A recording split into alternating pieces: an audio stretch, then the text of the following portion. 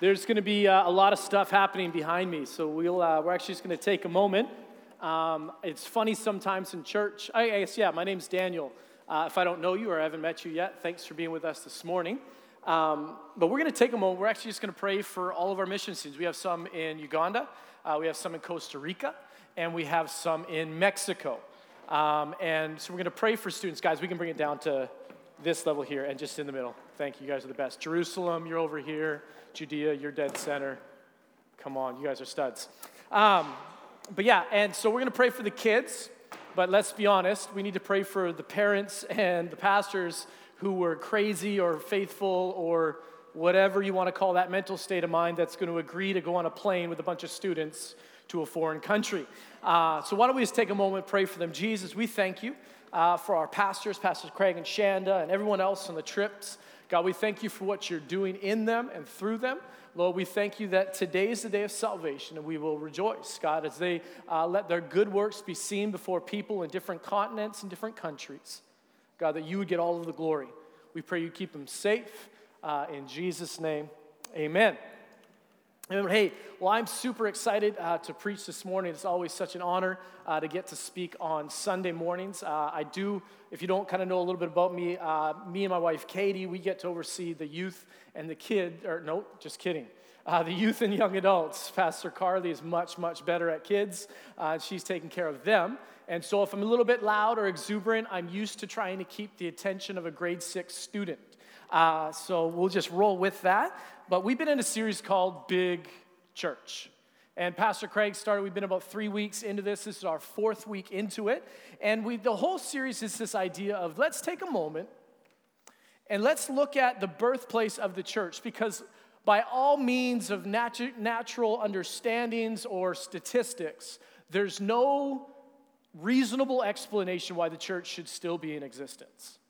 Like at the very birth of it was this man, this leader that was murdered, and he took a bunch of nobodies who were cowards and said, hey, I'm going to entrust you to make this all work. Peace.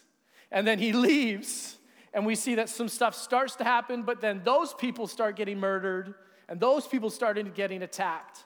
But we see that the church was not just this moment, but it's become the most powerful movement that has ever been seen on the face of the planet. You know, you look at different studies. If you were to remove the church from society, most societies and cultural structures would crumble. When you see the amount of aid overseas and in town, the billions of dollars just in the lower mainland that the church provides, that the government would have to if the church wasn't who it was. The church is a powerful thing. The church is ever increasing and advancing. You may have come from a church where things were shrinking, but you need to understand there's only very few countries in the world where the church isn't rapidly outgrowing the birth rate. That God is doing something powerful through his church. And so we're going to take a look at it, because sometimes, if I'm honest, that may not be the experience that I see all the time. And we're going to take a look at that. How did this moment become this movement that we together now, thousands of years later, gather celebrating the same things as they did? What caused people to be willing to give up everything, to risk their lives for something that gave them zero material benefit? Like, we understand people are willing to give up their time and their families and their health for a job or a career or finances. But what would it look like to give up everything you had and sacrifice everything you have for nothing for yourself? What would cause people to live in such a way? You know, what caused those people to do that? The fact that we gather here today as the church is a pretty miraculous thing. And we've been looking at some of the fundamental pieces of what that looked at. We looked at the first week the idea that Jesus comes, and big prayer was this moment that people of the church, sorry for those who can't see me, we'll get some eye contact in a second, but there's these moments of big prayer that Jesus came, said, listen, I'm going to send you to do something, but you got to wait. And they were people of big prayers, not just God, keep us safe, and Lord, just bless me. No, they had incredible prayer, and that prayer led to unbelievable boldness that led them in the face of opposition, in the face of death, in the face of beatings and floggings, in the face of not being popular with culture, that prayer led to this unbelievable boldness in the church.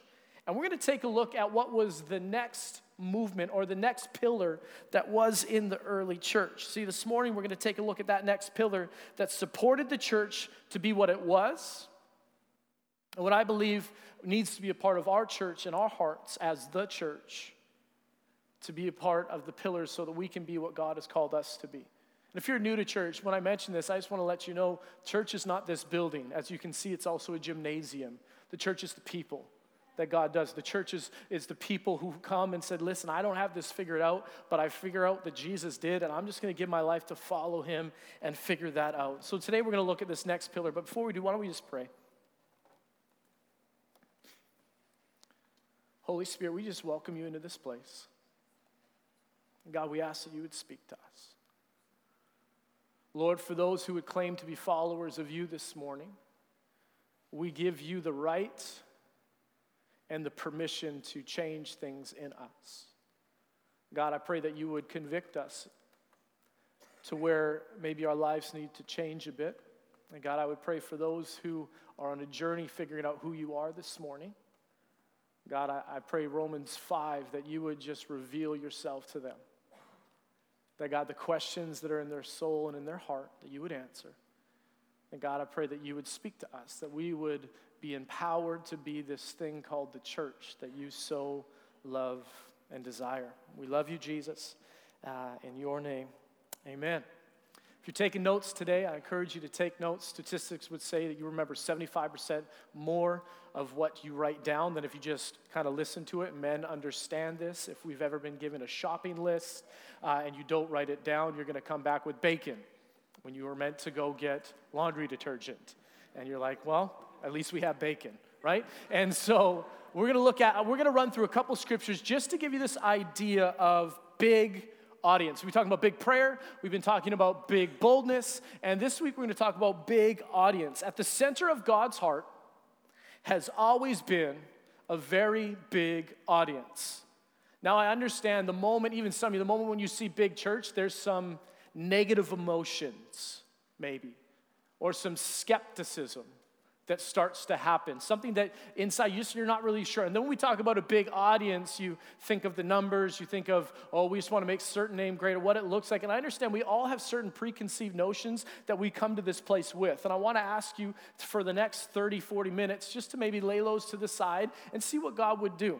You see, as we begin to talk about our mandate as a church to reach a big audience, I think there's one or two camps that we'll find ourselves in.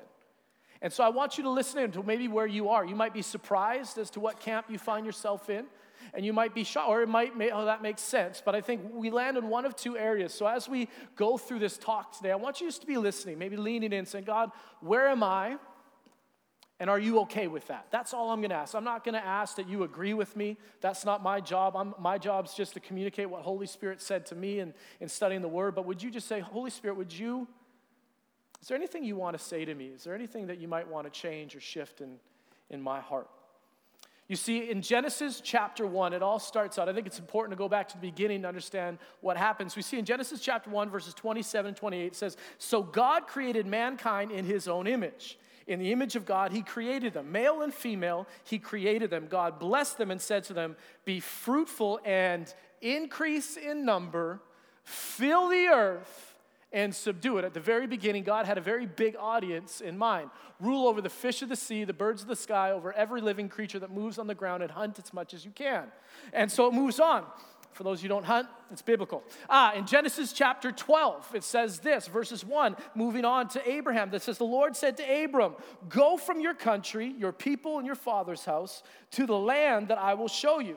I will make you into a great nation. I will bless you. I will make your name great. Why? So that you will be a blessing. I will bless those who bless you, and whoever curses you, I will curse, and all the people of the earth will be blessed through you. We see that this was God. So we don't have time to go into Noah and to Moses and to like all the Old Testament, where God always had a big audience in mind. Flipping forward to the New Testament, we see that God had a problem. The problem was that sin came and separated us from relationship with him. So up in heaven, he sits there for a heart for it. In John 3:16, you're familiar with it, but he said, for God so loved the Christians.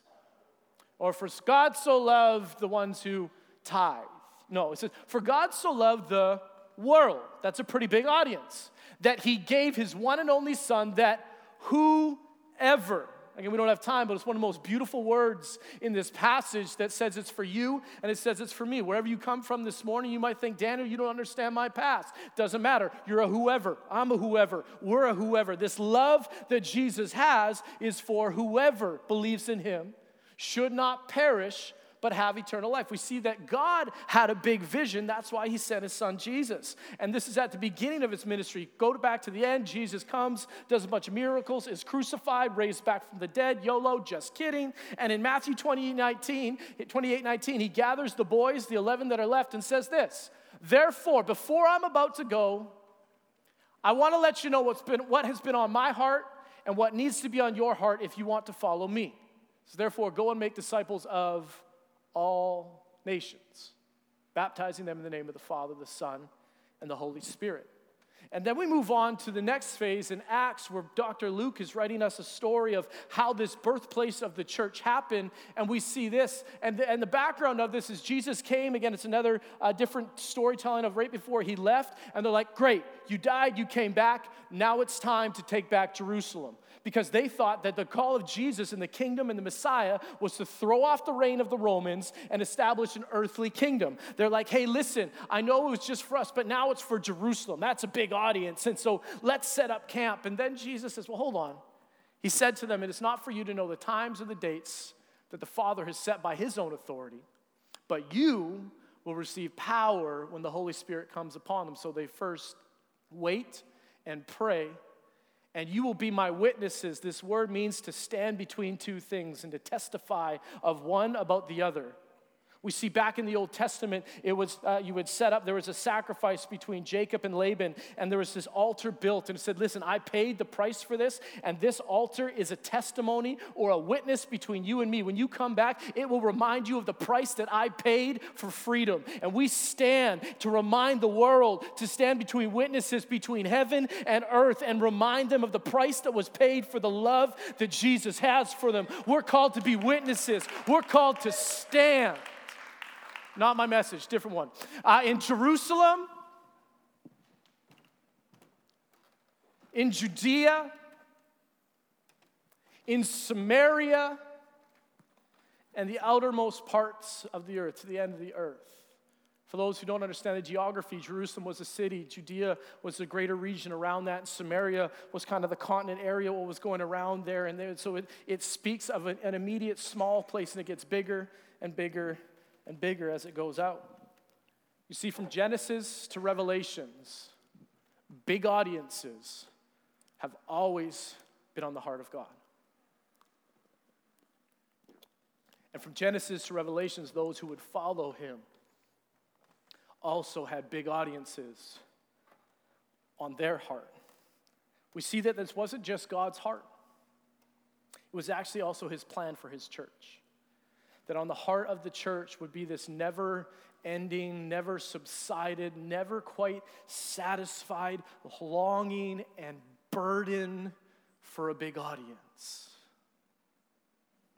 But yet sometimes we can get so comfortable with our current audience. Or the same, and not a good, that maybe it used to be a lot smaller, and God's done things, and he's growing our church, and some of you are here, and you gave your life to Jesus just in this last year, and we're so thankful for what God is doing. But let us not just sit in the answered prayers of yesterday, but let us still allow God to stir our hearts for bigger audiences. You see, the thing is, I know as soon as I start talking about big church, or big audiences, or reaching cities, and we're going to reach the lower mainland, and God's going to do it, it's incredible. And maybe this is just me, but there's a bit of cynicism that begins to raise up in my heart. Like, yeah, I've heard that before. Yeah, the whole city. Okay, tough guy, settle down.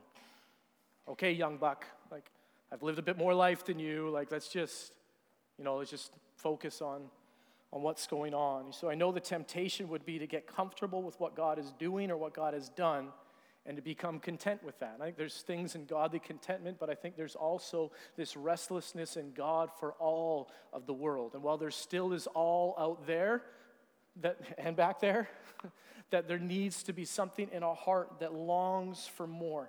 You see, I know these can be barriers between us and stepping out to reach. I know there's barriers between this because this was also true of the early church. And we're just going to take a look at that. As I was reading this, so sometimes, I feel guilty.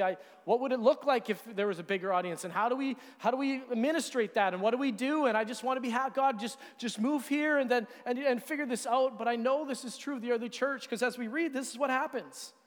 We see that Jesus comes in the early church and he takes the 11 and he says, boys, listen, you're going to wait, you're going to pray, and you're going to get boldness. And so they're figuring this out and they're waiting there, and then 12 or 11 turn to 120 in the upper room. And so they're allowing some people in. That's what it is. They're sitting and the Holy Spirit comes and does something in their lives, but it was never meant just for them because the sound of what God, Holy Spirit, was doing in their hearts resonated and resounded to the people around them. And Peter stands up, preaches a message, say, listen, Jesus came, the Son of God, you killed him. He went in the grave, he came back up, and he came back for people, and he's here for you. So you got to repent, turn to him, he'll do things in your life. And we see in this moment that was this church from like 120 went to 3,000 people.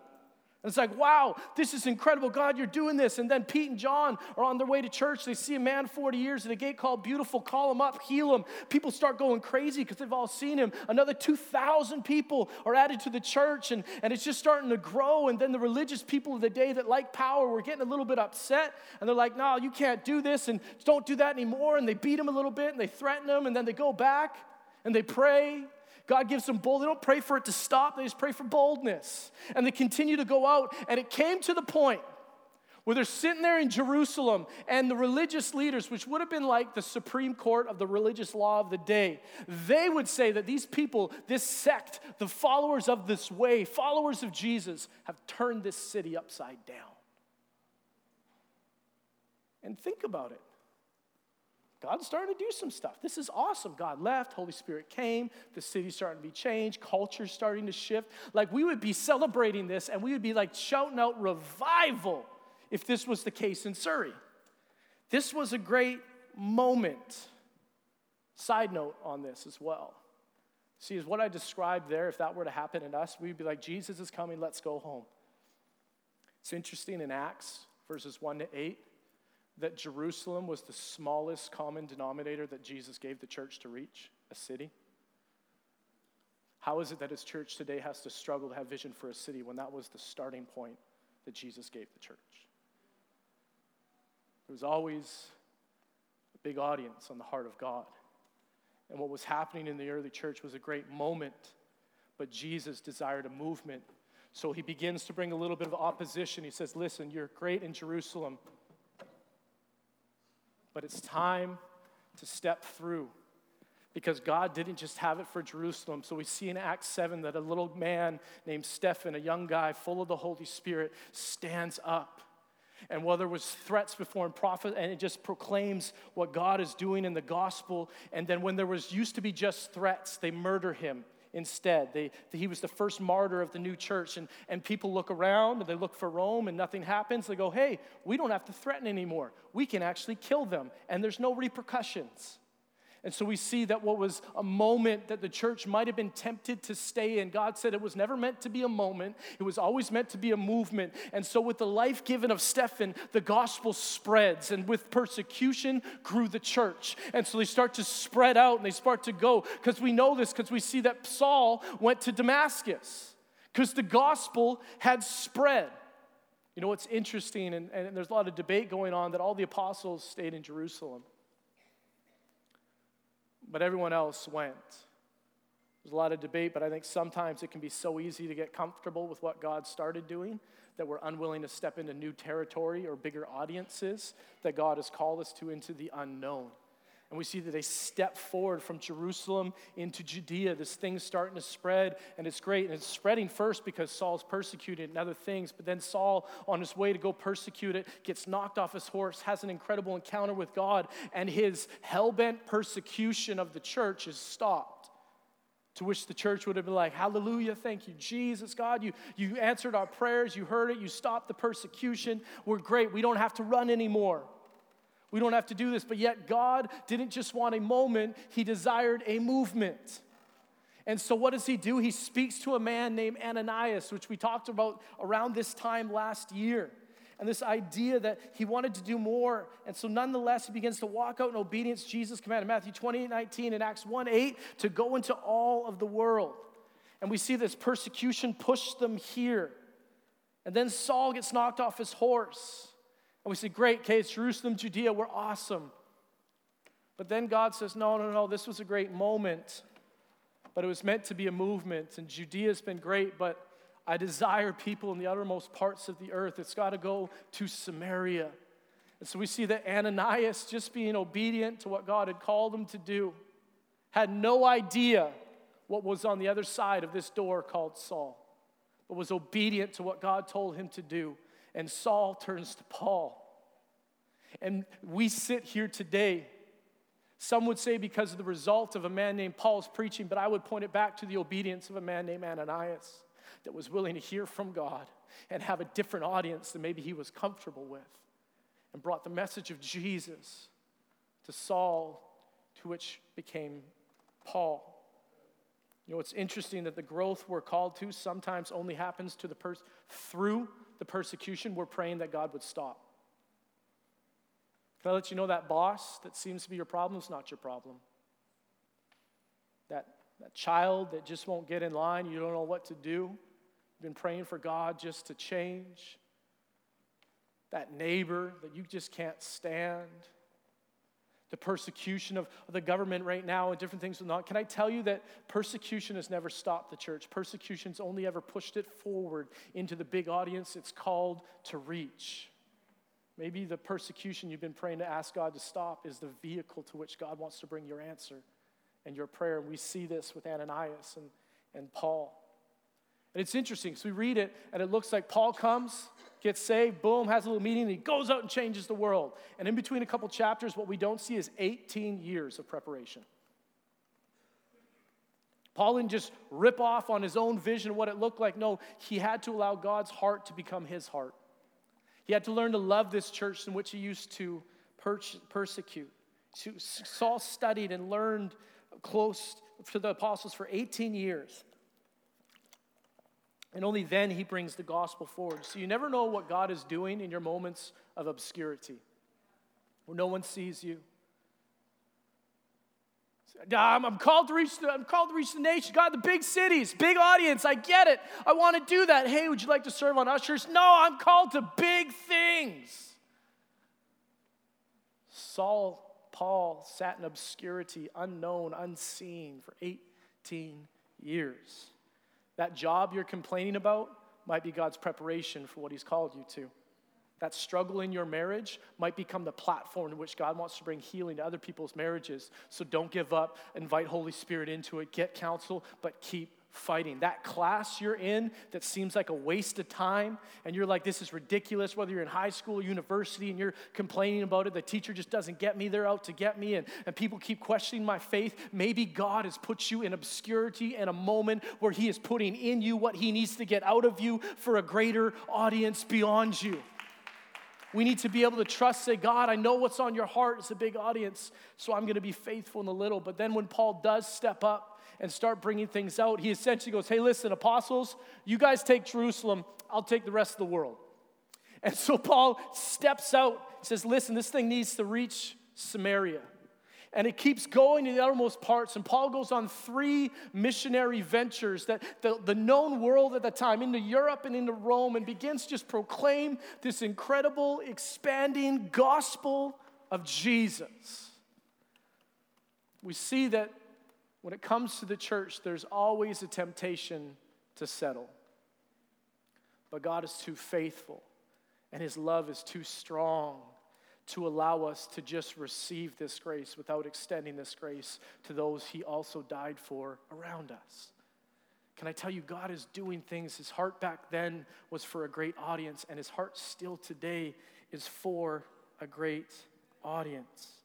If a big audience is what the early church was called to, then today in 2018, a big audience is what Horizon Church is called to. Can I tell you, bigger than this?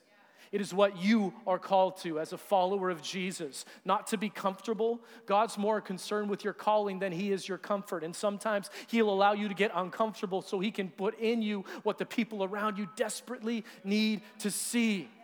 Yeah, it's great. And I know, like, oh, that's awesome. We're called to a big audience until someone takes your seat. We're called to a big audience until that guy comes in smelling like marijuana and, whoa, let's go. We're called to a big audience until we say, listen, we need to go to multiple services. And our first thought is, but then I won't get to see everyone. Maybe you need to plug into a group where you can be known and know people and what it looks like. Oh, we're called to multiple services. The idea we have my brother and sister-in-law up here talking about a church plant. There's some people in this church that need to go and plant with them. But if our thought is, what if I don't know people? What if I'm not comfortable? What does that look like? I'm sorry, but God's heart is a bigger audience than we are currently entertaining. And hear me when I say, I don't mean just entertain, I mean spreading the gospel to.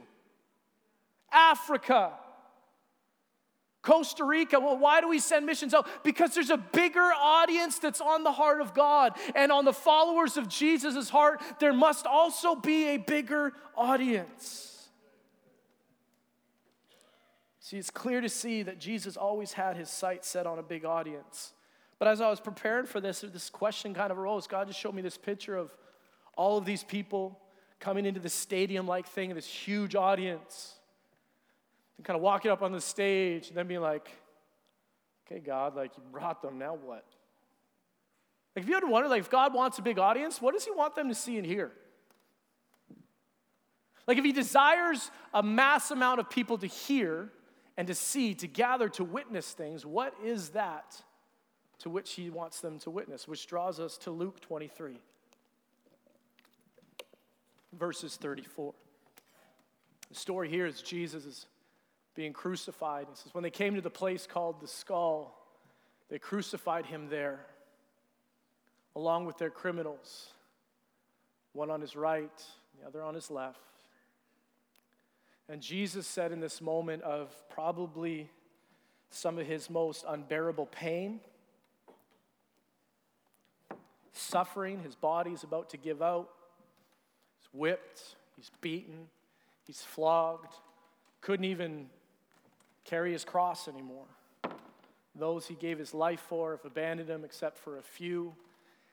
You couldn't describe more of a personal pain that you've been with. He's been only obedient, wrongly accused, beaten, and he's about to die. What was on his heart? Jesus said, Father, forgive them. And in this moment, I believe Jesus saw every moment. Not just those that nailed his hands to the tree or whipped him, but he saw me.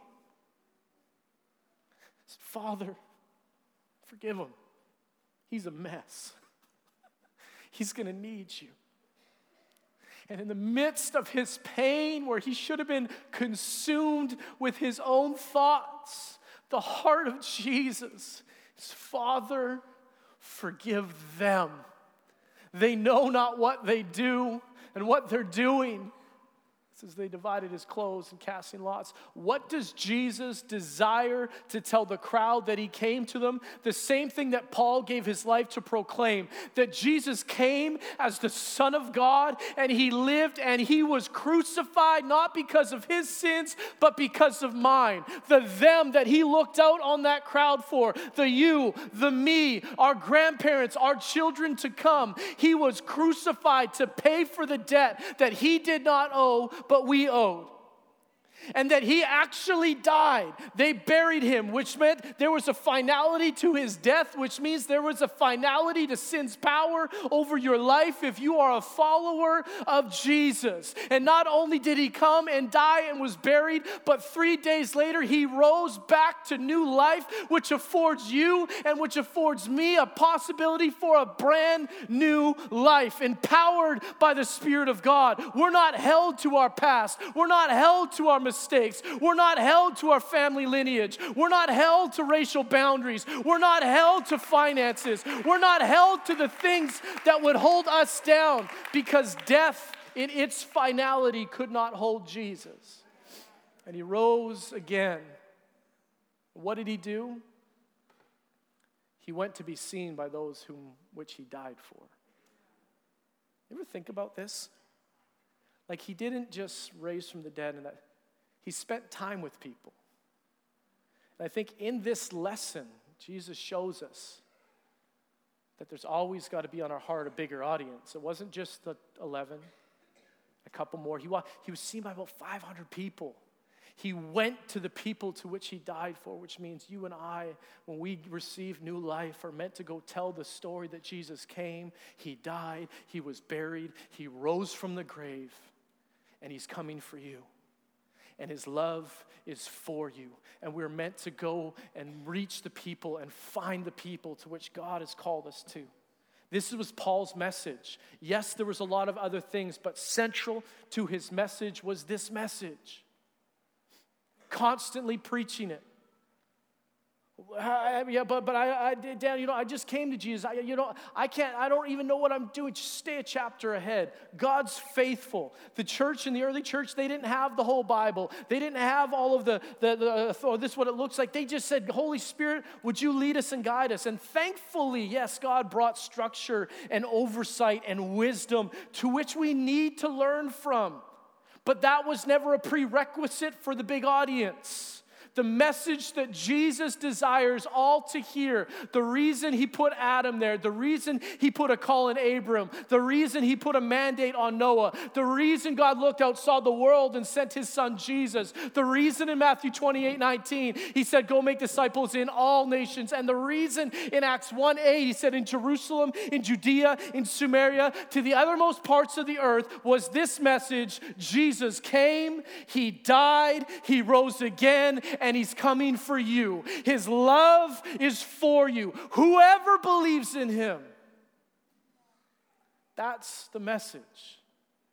And I can't help but think sometimes we sit in spiritual inactivity because we complicate those four things. Jesus came, he died, he was buried, he rose again, and he went to people.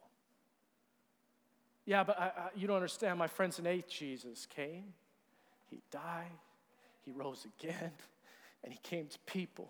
Yeah, but I was abused, and Jesus came, Jesus died, Jesus rose again, and he went to people. Yeah, but I'm not sure the whole creation account was at 7 days or like Jesus came, Jesus died, he rose again, and he went to people. You don't understand, Surrey, there's different. Jesus came, Jesus died, Jesus rose again, and he went to people. This is our message for a big audience, church.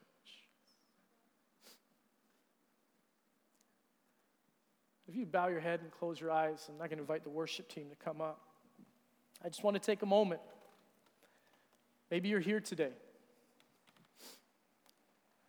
And this message I've been talking about is a message that maybe you haven't heard before.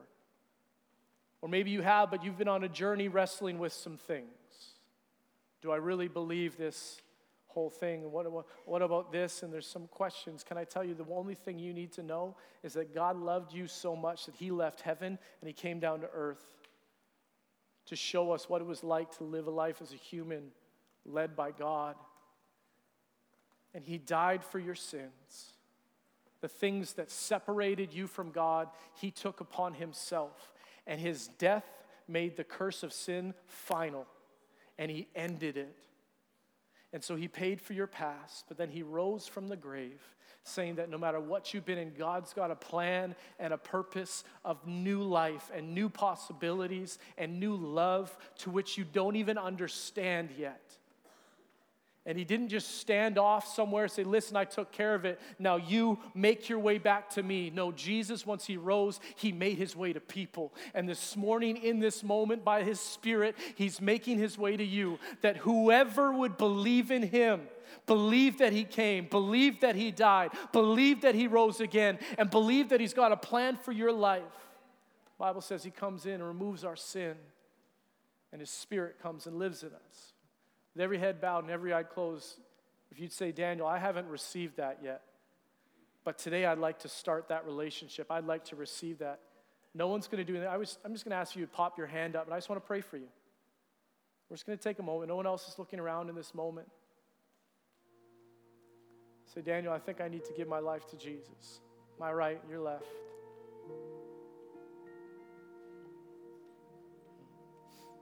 Down the center. Daniel, I don't got it all figured out, but it's one thing I know, that Jesus loves me, and I need to do something about that. To my left, your right. Just take a moment.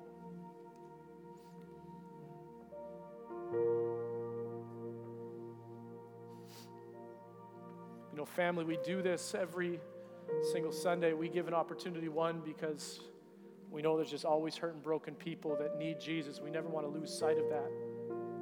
But if you're a follower of Jesus, when we do this, can you be listening? Because there's going to be moments in your car on a Wednesday where you're going to get an opportunity to lead someone to Jesus. There's going to be moments in your workplace where you're going to get an opportunity and you're going to be asked, what's the joy? Why do you have this joy? Why do you have this strength? So because Jesus came. Because he died for me. He rose back from the dead. And he came to me. And if you believe in him, he'd come to you too. Matter of fact, I believe he's already coming to you because he sent me here for this purpose. Because I understand this job, it's just a platform for a bigger audience. What God did in my life, it's too good to keep to myself. So this family that I have and my neighbors is just a platform for a bigger audience. This school that I'm in, walking around hundreds, if not thousands of students that don't know Jesus, this isn't just where I go to school. This is my platform for a bigger audience.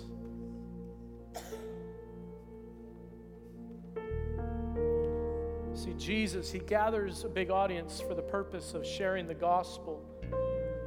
But his method is this. We see in Luke 23, later down, verse 43. It says, Jesus answered him, being one of the criminals, dying, crucified with him on his right. It says, I tell you, today you will be with me in paradise. And in this moment, we not only see the heart of Jesus that says, Father, forgive them. We see his method. He sees the many, but he reaches the one. God, how are we ever going to reach our city? We're called to have a heart for the big audience, but be faithful with the one that's right in front of us. I love that in the midst of Jesus' pain, in the midst of the most important part of his coming, he was not too preoccupied. He was not too busy. He was not too broken to notice the broken person right next to him. Some of you have no problem believing for a big audience. You pray for the nations. You say, let's take the city, let's do this. You got no problem going on missions. You just got a problem going next door and talking to your neighbor. Can I just point out that Jesus says this in order for a reason?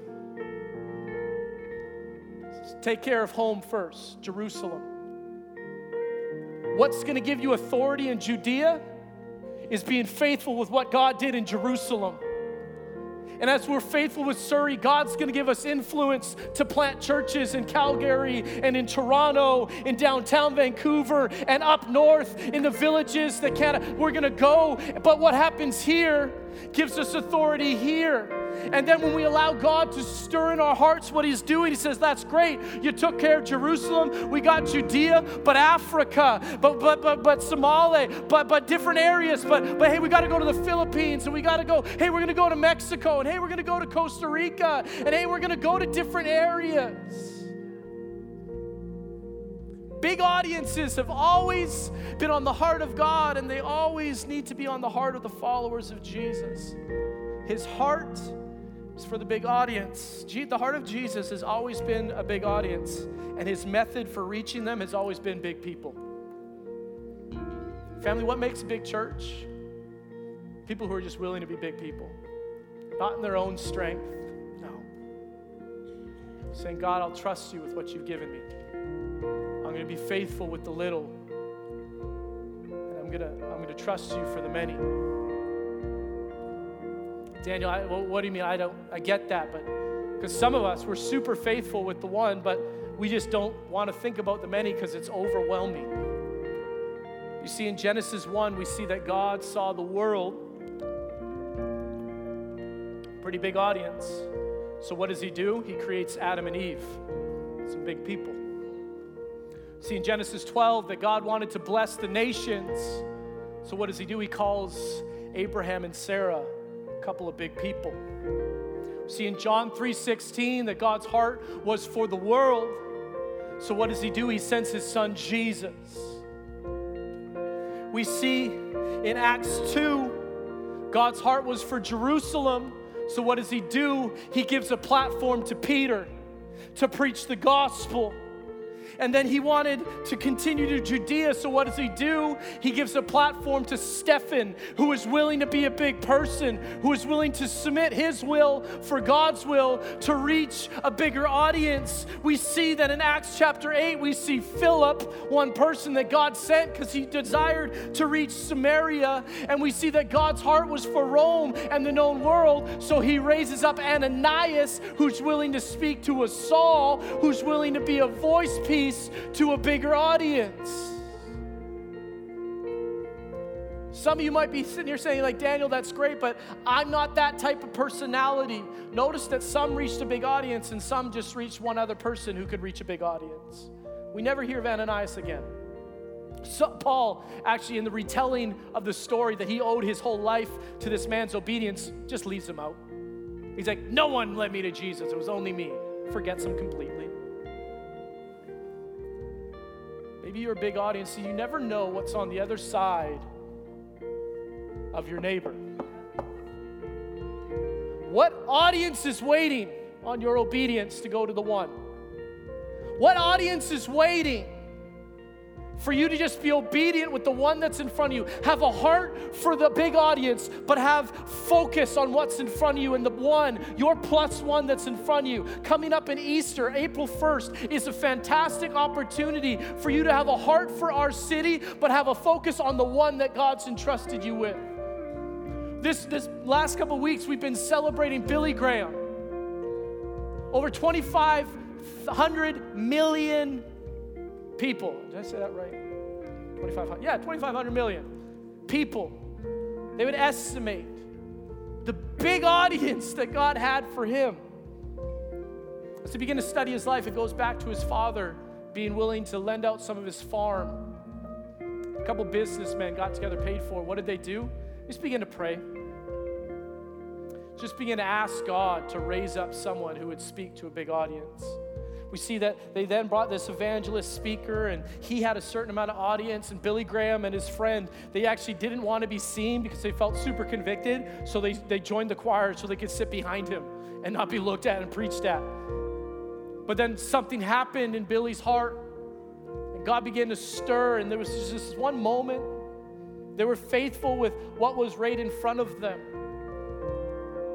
The stories would be told and told and told, and in heaven would be told and told of the lives, the big audience that was changed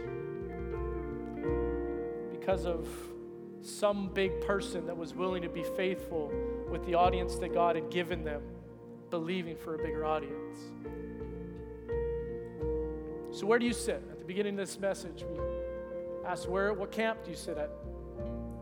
Is it really easy for you to pray for the nations, but really hard for you to talk to your brother,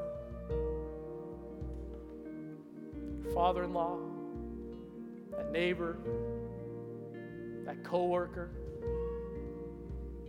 No, not him, anyone else. Yeah, tell that to Ananias. Not he. God, he would never have that conversation. Read through Acts. Look at Ananias' story. The man that was there to murder him, God sent him to him. So there goes our excuse. Is it easy for you to pray for a big audience, but hard for you to be faithful with a little one? Or when we start to talk about big churches, their anxieties, maybe past hurts and pains that begin to rise up in you where you were let down or leadership let you down or you've seen things or your comfort level becomes your God rather than the big audience that God's called you to and you're just not sure if you're into this thing. Maybe you need to allow God to soften your heart and remind you that a big audience isn't about Horizon Church or a name, because a big audience is just full of individuals that Jesus died for and he loved. Every number has a name, every name has a story, and every story matters to God, so it must matter to us. Where do you sit today? What do you need God to help stir in your heart? Who's God calling you to reach? See, big audiences are reached through big people. The reality is God's called Horizon Church to a very big audience. Our city has just over 525,000 people living in it. It's estimated to outgrow Vancouver in a certain amount of years. About 1,000 people move here a month. In that, there's just over 71,000 high school, middle school students. Way more in the other elementary coming. Dozens of different nationalities and languages and cultures, all of them bringing conflicting barriers to connection that we need to be willing to work through. We need to be willing to learn and be taught and not be right, but just be connectable. The violence, the gangs, the shootings, the poverty, the abuse. If we're honest and we look at the audience God has placed us in, just in Surrey, just our Jerusalem, just the starting point, it can seem so overwhelming. To which I think the early church leaders would agree with. God, are you kidding me? You want us to lead the very people that murdered you? See, how do we reach a big audience? It's by faith, being faithful with the audience of one that maybe God's given you. See, there's a girl in our youth. She was trying to be faithful with the friend that God put in her life. So just begin to invite her to youth. Hey, you want to come to youth? No? Okay. Hey, what about this week? No. Hey, we're having an event this week. No. Hey, what are you doing Wednesday? Okay, you're busy. Hey, oh, you got volleyball. Oh, you're not sure. Okay, you can't do this. Oh, you can't. Hey, what about Easter? No, you can't come to me. Hey, we're doing this thing in summer. Oh, you can't do that. Hey, we got this camp. No, you can't do that. Hey, what about this Wednesday? No, you can't. Hey, but 17 times she knocked. She asked, was faithful. And on the 18th time, her friend said, fine, I'll come to the +1 if you stop inviting me. And on that night, what happened was that girl gave her life to Jesus. And out of that became a greater audience. This young girl who was from the Caribbean, who even her birth was a result of unconsensual. And her mother was abused, and then came her, and then she was given up for adoption. So not only was she adopted, she felt like she wasn't wanted. Her even being was an accident or a violation. And she came to the idea that she wasn't loved, that she was an accident. But because someone was willing to go beyond themselves and be faithful with what was in front of them, asking 18 times to come to church, she then came, she got saved, she came to our summer camp, and then testified that she goes, I know that God has a plan. She goes, somewhere back in the Bible, in the first part, it says that God has a plan for me, and I believe it now. She doesn't know the scripture. You know what she knows? Jesus came, Jesus died, Jesus rose again, and he came for me.